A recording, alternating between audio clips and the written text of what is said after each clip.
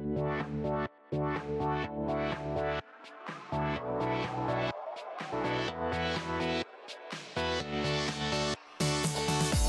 to the ITAM Review podcast, news, reviews and resources for ITAM, SAM and software licensing professionals.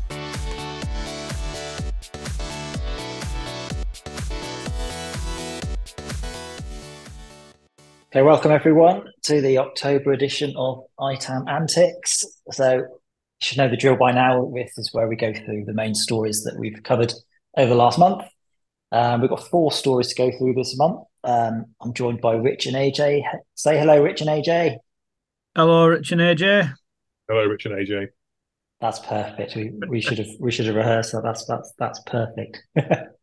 All right, we'll just kick off with some of the housekeeping stuff. Events that are coming up that people should be aware of. So, obviously, as we're getting towards the end of the year, it's Wisdom APAC is coming up in Melbourne, Wednesday the 15th and Thursday the 16th of November. This is our flagship Wisdom event in that hemisphere down in Melbourne this year. The agenda's filling out quite nicely. We're just over, 5-6 weeks to go. No, less of that. It's like 3 weeks time of recording. So time is flying by. So a few things to mention from the agenda. Martin Thompson is delivering the keynote. Some of you may have heard of him. He's going to be doing the North Star of ITAM best practice. Discover how to cherry pick elements that fit your organization's unique needs. So whether you're a seasoned pro or new to ITAM, this talk will offer fresh perspectives and the hard truths about overcoming cultural and skills gaps. The aim is that you'll walk away with actionable steps to elevate your ITAM strategy immediately. And then immediately after that, we're going to have Publisher Horizons, why publishers are moving beyond audits and chasing customer satisfaction through advisory transformation. That's going to be delivered by Simon Gadd, a partner at Connor Consulting. And then, obviously, 2-day event, lots of different streams covering anything from the convergence of ITAM and FinOps, bring your own licensing the public cloud, sustainability, ESG, ITAD, AI, ITAM, ISO. That's a lot of acronyms I've crammed into a few sentences there. Third-party support, loads of stuff. So usual thing, if you want to sign up, go to itassetmanagement.net and you'll find the link under the events page. And then right at the end of the year, we have the ITAM Review Excellence Awards 2023. So our 8th awards taking place at the Crowne Plaza in Reading on the 7th of December. We announced the shortlist 3-4 weeks ago. So that's on the website now. You see who's shortlisted. Then we'll announce the winners on the night. It's at our black tie dinner. So it's that nice time of the year where everything's all glitzy and extravagant. So make sure you book your tickets and don't miss out. Well, let's kick off. Those that actually made it to the end of last month's podcast, we went a little bit off a tangent when I threw in a little question around AI and anything that would make your lives easier. I think we ended up going into Netflix recommendations and AI that would do a better job of that. And firstly, what came out of that was AJ with a very excellent Netflix recommendation of El Conde. So I just have to ask AJ, how was El Conde? And maybe remind people what it was about, because I looked at the synopsis afterwards. It sounds pretty good. Yeah. So this is a black and white vampire film from Chile. I'm really pleased it was in black and white because whilst it's a 15 on Netflix, definitely an 18. Clearly standards have changed since I was watching Nightmare on Elm Street and all that kind of stuff in the 80s, because it was pretty gory, but it was in black and white. So that was cool. Really good. Commentary on dictatorship and control of population and all that kind of stuff. Put it this way, I am never going to look at a strawberry smoothie in quite the same way again. There are a couple of scenes that will live long in the memory in regard to that. But I'm not going to do any spoilers because I know Rich wants to watch it and he hasn't seen it yet. So, but yeah, kind of like social, politically commentary wrapped up in a vampire movie. In terms of vampire movies, I would say second on my list to really obscure, probably now, 80s one. I think it was Catherine Bigelow actually, which was Near Dark, which is kind of a sort of a Midwest vampire movie. If you get to track that down, it's really cool. It's just kind of, yeah, imagine a Western version of a vampire movie. Brilliant. So am I right in thinking that in Alcon, the premise is that Pinochet is still in power. He's a vampire. But basically, Pinochet is basically a. It all starts in the French Revolution and goes from there. So from what's that, 1786 off the top of my head, is that the French Revolution? I can't remember. I should know that stuff. But anyway, so French Revolution, Marie Antoinette, all that kind of stuff, all the way through to Chile, and he kind of slowly kind of influences history through the years and ends up in Chile, and then it ends up as this kind of retired, deposed dictator. Who's also a vampire. That's brilliant. I'll certainly be checking that out. Yeah.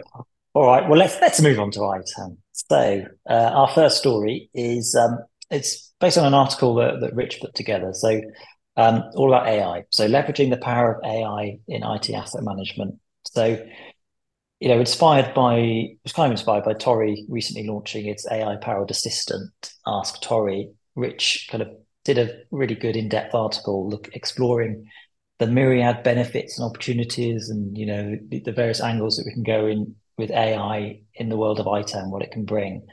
Little quote from the article is that in today's ever-evolving technology landscape, the role of IT asset managers has become increasingly complex. The task of efficiently managing and optimizing a company's IT assets is no small feat, with sprawling infrastructures, diverse device types, and constantly changing software environments. This is where AI could step in as a real game changer, offering immense potential for streamlining and enhancing ITAM. So there was a lot covered in the article, Rich. Is there anything you want to kind of highlight, flag? Obviously, the most important thing is people should go and read it, but is there anything you want to bring out to tease people to do so if they haven't already?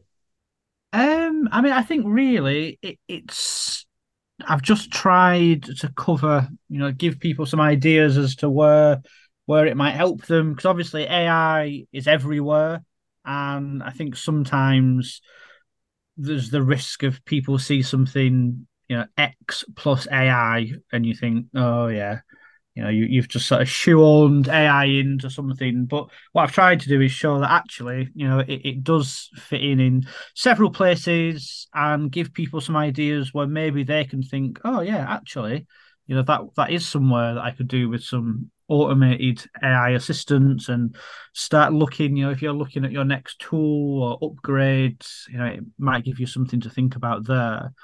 And hopefully, it will kind of help start the conversation. I've made sure to include some of the potential challenges as well. AI isn't a silver bullet, magic bullet. It is something that we need to think about. It is coming, but really, just wanted to get the conversation started and give people some food for thought. We're going to be talking about AI in ITAM and in technology in general for a long time. So, it's worth starting now, getting some thoughts out there. But yeah, it'd be interesting to see what people agree with and disagree with out of that article, to be fair. It'll be interesting to see what else comes out, isn't it, from the vendor community over the next few years. So, like you say, there's been plenty of discussion about things that have been launched. And I'm sure there's plenty of things in the pipeline that we'll see soon.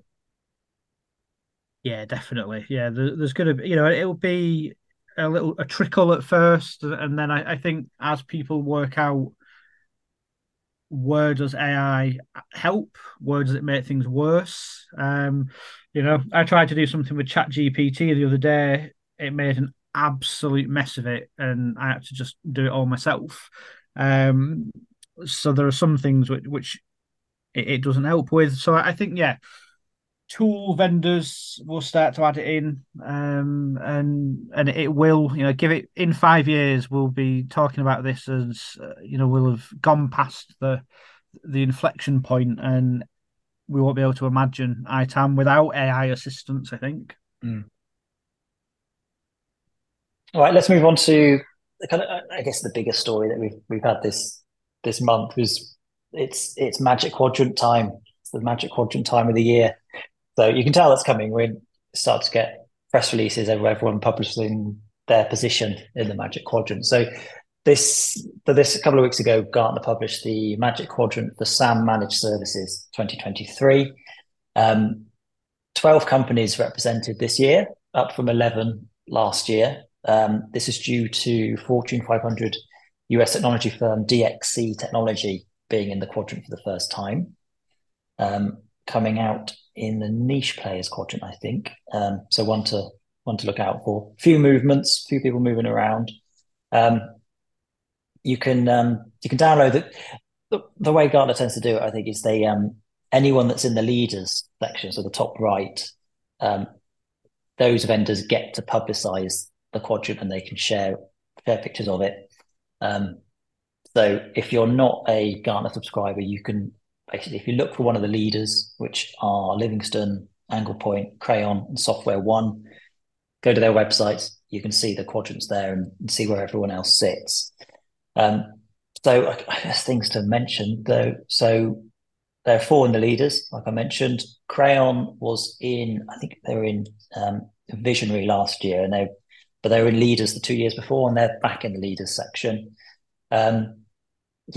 Few movements.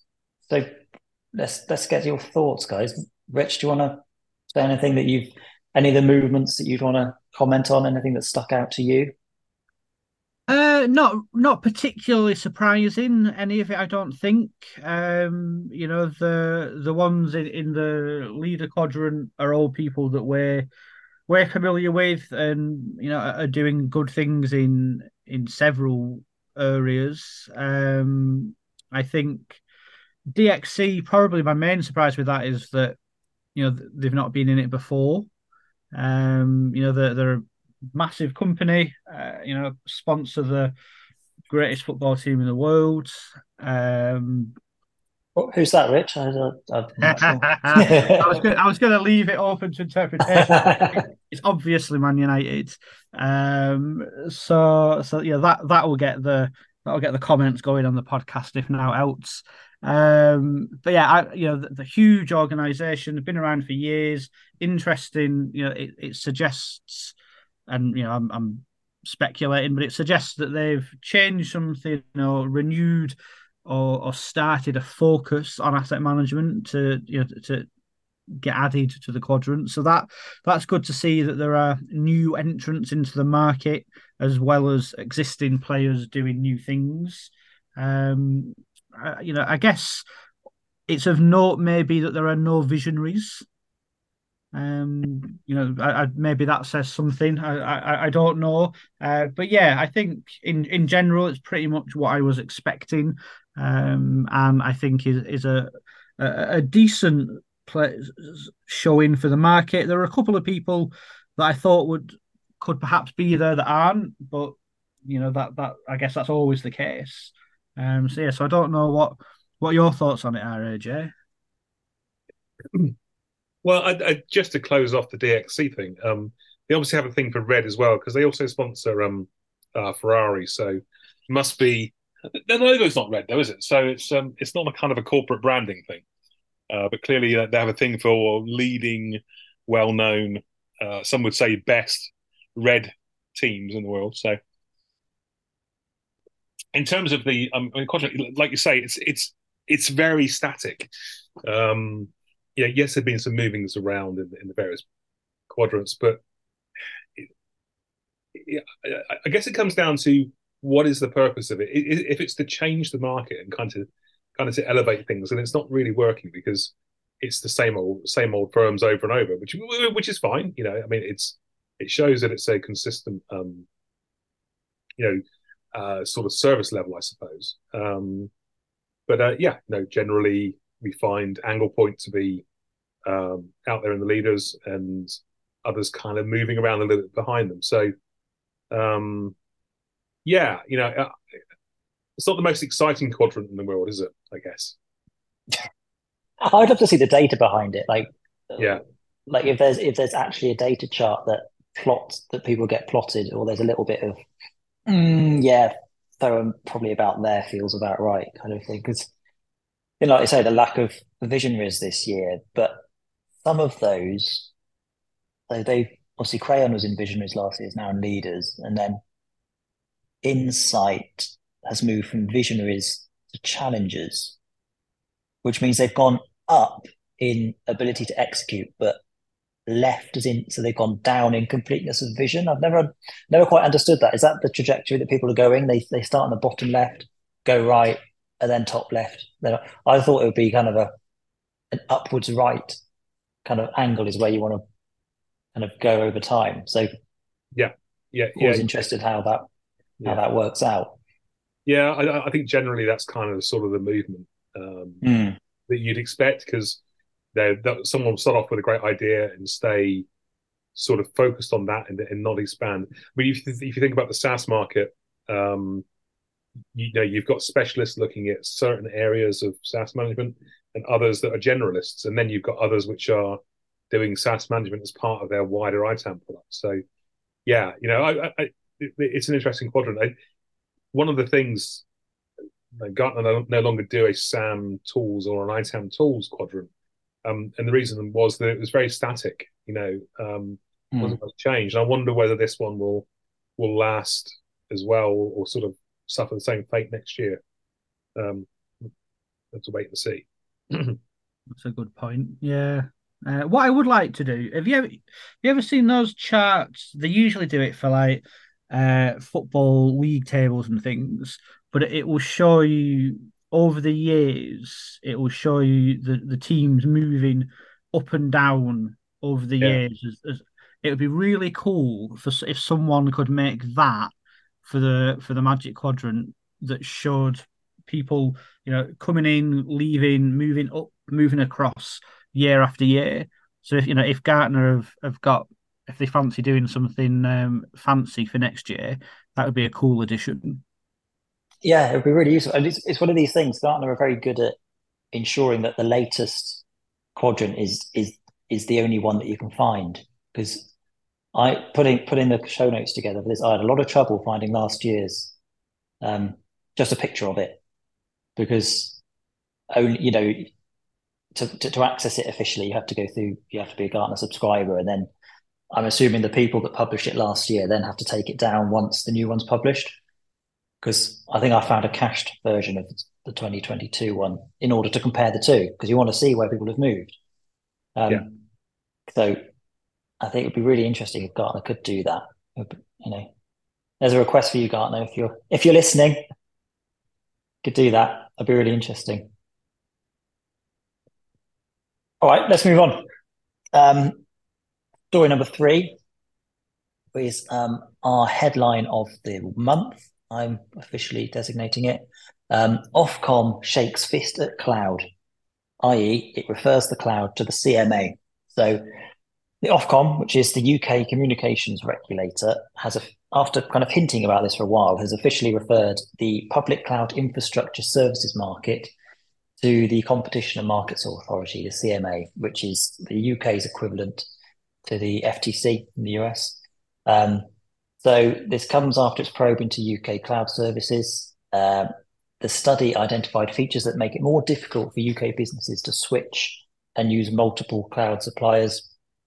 This won't be a surprise, I don't think, to anyone that's using either AWS or Azure, or maybe Google Cloud, because basically the conclusion that they've come to, and there's quite an interesting chart that they shared with the report, which is in our article, just kind of showing the absolute dominance of AWS and Azure, but kind of almost level pegging as well. It looks like they've got market share of between 30 and 40% each, and then Google Cloud is 5 to 7% below. So it's the gap is huge. So in our analysis, we wrote that referring the UK cloud industry to the CMA feels like the right call. Many businesses and large swathes of the public sector rely on cloud services, so healthy competition is essential.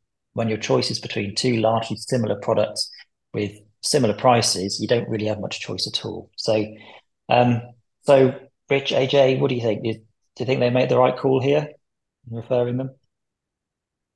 The thing is, public cloud to me is so sort of homogenous these days that it's almost a utility, like electric, gas, water, and so on. And for those of you outside the UK, we have markets, regulated markets for utilities in the UK.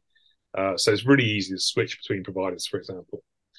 They don't work very well in general, regulated markets, which is an odd thing for me to say, because generally I'm quite in favour of such things. But I'm certainly not a free marketeer. But it's sort of, well, what do you expect? I mean, it's a utility. They're massive infrastructures. You have got a choice between A and B, and really what it comes down to, they're so similar that it comes down to price or an existing relationship, or maybe in case of sort of Azure, you've got kind of an existing Microsoft relationship, and there's a way of kind of selling you into cloud. Obviously, they'll do that. That's kind of an advantage they have over AWS. Everybody's using Microsoft. So yeah, it makes sense to refer it, but I wonder what they can do to actually kind of. That was my thought. Like, what mechanism could they employ to introduce more competition? It's it's not as easy as choosing a new energy supplier, but it is a utility, so it's a heavily distorted market. So yeah, they should try and do something about it, but I'm not quite sure what that would be. Yeah, I mean, I think one of the angles that they're looking at it from is that there used to be a pretty healthy sort of cloud hosting market in the UK of various companies that weren't one of the hyperscalers. I can't even think of the names of any of them now, but quite a few of them have gone under or merged, or are shadows of them for the former selves. And I think to some degree that's part of it, that they've come in and sort of shut everyone else down. Maybe they're stifling competition, etc. But I agree with everything that you said, that kind of it is what it is. I think the point around getting out of the cloud is probably something that they can do something about. It's free to get data into the cloud, but it costs to get data out of the cloud. Yeah. So if you've been using it for a couple of years and then you say, right, actually, we want to migrate, how many tens or hundreds of thousands of pounds is it going to cost you to migrate all your data? And that could be enough to put you off. I guess it'd be like if the electricity company made you pay for all the electricity going from them to your other supplier. So I think there are some things that they can do, but in terms of I guess maybe with pricing, it's hard to know. The prices that they charge, are they higher than they need to be reasonably? Maybe they think there's an angle for looking at individual service prices as well. I don't know. I think it'd be very interesting to see what comes out of it. What representations Microsoft and Amazon make, in defence, and what changes come out of it. Because sometimes these things lead to significant shifts, and other times they just kind of fizzle out after a while, don't they? It'd be interesting to see. I did enjoy the fact that Google, about the same time, Google announced an increase in the data egress fees. in certain parts of the world. So yeah, I guess very much a wait and see at the moment. But I think, for everyone listening, IT asset managers, FinOps professionals, procurement executives, etc., this is definitely something to look at and keep an eye on as to how will it impact you. Is it going to make your prices go up or down? Does it impact your strategy as to whether you go multi-cloud or not, etc.? It's definitely something to keep half an eye on for sure.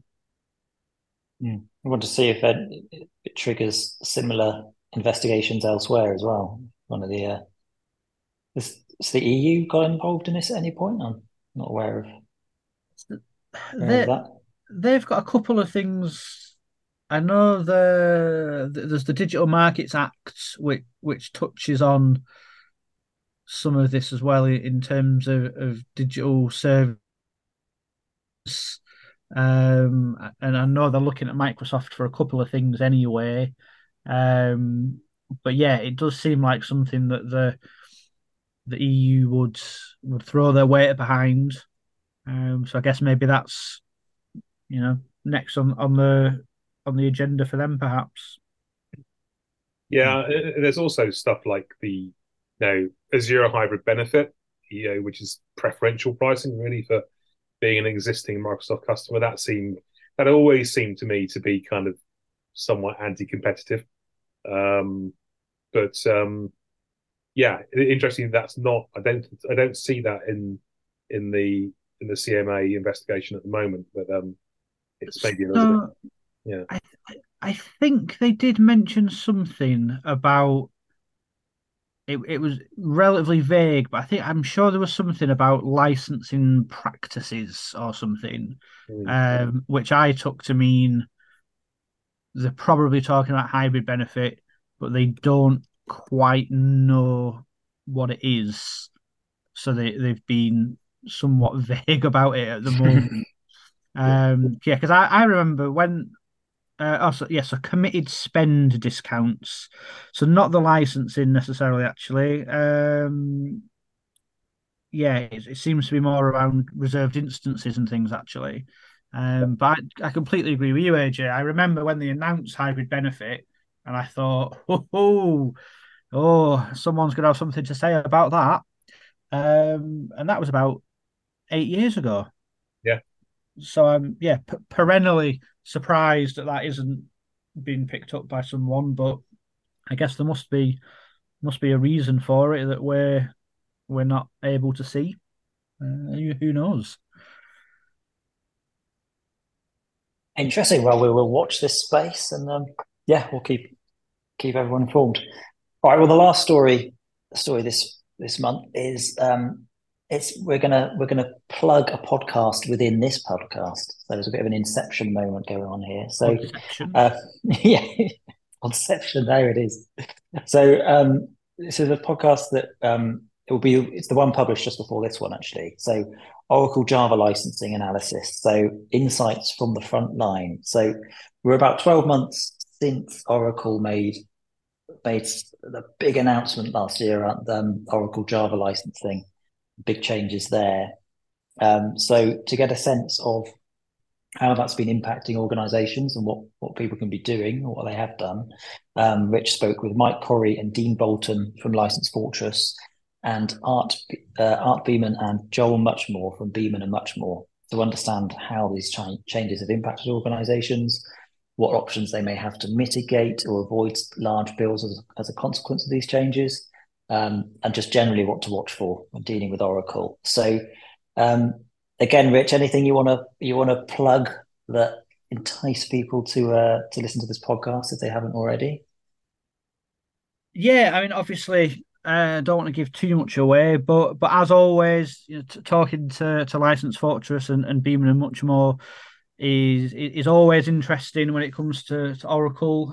So Beeman and much more are a law firm, so they bring some very interesting insights in the podcast as to talking about some of the contracts and what may or may not be possible and talking through with the group about what have we all seen in the market, what can you do, what can't you do, what options do you have, tactics from Oracle, etc. So I think it's I'm biased because it's our podcast, but I think it's a useful review of kind of what's happened up until now, and give some food for thought again in terms of if you're still coming to terms with your Java estate, working out what to do, maybe you're still trying to get budget or internal engagement or whatever it might be. There are some good points in there as to where you get started, what to do, what not to do. So I would, definitely give it a listen. If you've got even one install of Java in your organization, I think it's worth the time. Cool. All right. Well, that's taken us to the end of the main stories. There are a few other stories I just wanted to flag that we've put out this month that we just not discussing in this podcast, but they're certainly worth looking out for. We did a fireside chat with Rebecca Horton from USU earlier this month, 12th of October. That's really fascinating. Always entertaining. Always good to have a chat with Rebecca, and it never ceases to amaze me how interesting people's routes into ITAM can be. So there is some unexpected turns in that story. So well worth a listen to that one. I did an interview with Catherine Zhang, regarding FinOps. So she's presenting a FinOps ITAM Converge session at Wisdom APAC. So I had a chance to speak to her about her thoughts on that. We published a white paper with USU, 10 cloud management tips to get your cloud costs under control. So lots of stories there. Rich, AJ, is there anything that you're working on at the moment, or something that you've done recently that you want to draw attention to, flag to people? Oh, that's a question. It's a bit of a tricky one for you, Rich, because considering we've just done a few of yours already. So is there anything else in addition to the fact that you've done an Oracle Java podcast and an article on AI? Is there anything else? I mean, we've got a bunch of things in the pipeline. Actually, I know we're working on some white papers. One about Microsoft Copilot, one about Microsoft renewals. I did a webinar recently about Microsoft Copilot, kind of what it is, how to get started, how to define value from AI tools, etc. So that was very interesting with Software One. So I would definitely check that out. Obviously, it's on the day of recording. We've got our Cloud Online Summit, which is going to be excellent. So when this goes out, if you weren't in attendance, go and check it out on demand. And then early December, we've got our Sustainability Online Summit, which you're heading up, aren't you, AJ? Yep. Mm-hmm. Yep. So actually, in terms of what I've been working on, a lot of stuff around sustainability and sustainable IT. Got a new course going live for that over at Lisa. It will be early next month, literally the next week or so. So by the time you get to this, it will hopefully be live. That's the first course in a series that we're doing on sustainable IT, which is going to be a big program for us over the next couple of years or so. It's a real interesting angle on what we're already doing as IT asset managers. Touching back on the Oracle Java stuff, just published a certification for USU's Oracle management product, which also will look at your Java and middleware as well. So that's just gone live as well. But yeah, my main focus probably for the rest of the year actually will be around sustainability and ITAD and all that kind of stuff. Cool. So loads going on. Actually, on the Lisa subject, we launched the FinOps Essentials course at the end of last month as well. So anyone looking to get some more information on FinOps, check that course out. It features my my BYOL life cycle. I'm quite pleased with. So yeah, I'd check that out. So yeah, you're right, George. Now that you've asked us, it turns out we've actually been up to all sorts. Plenty of stuff. All right, well, fantastic. Well, unless you guys got anything else, I think we'll wrap it up here. Yeah. Oh yeah, I'm good for this month. Fantastic. All right, thanks everyone. See you next time. Cheers. Bye.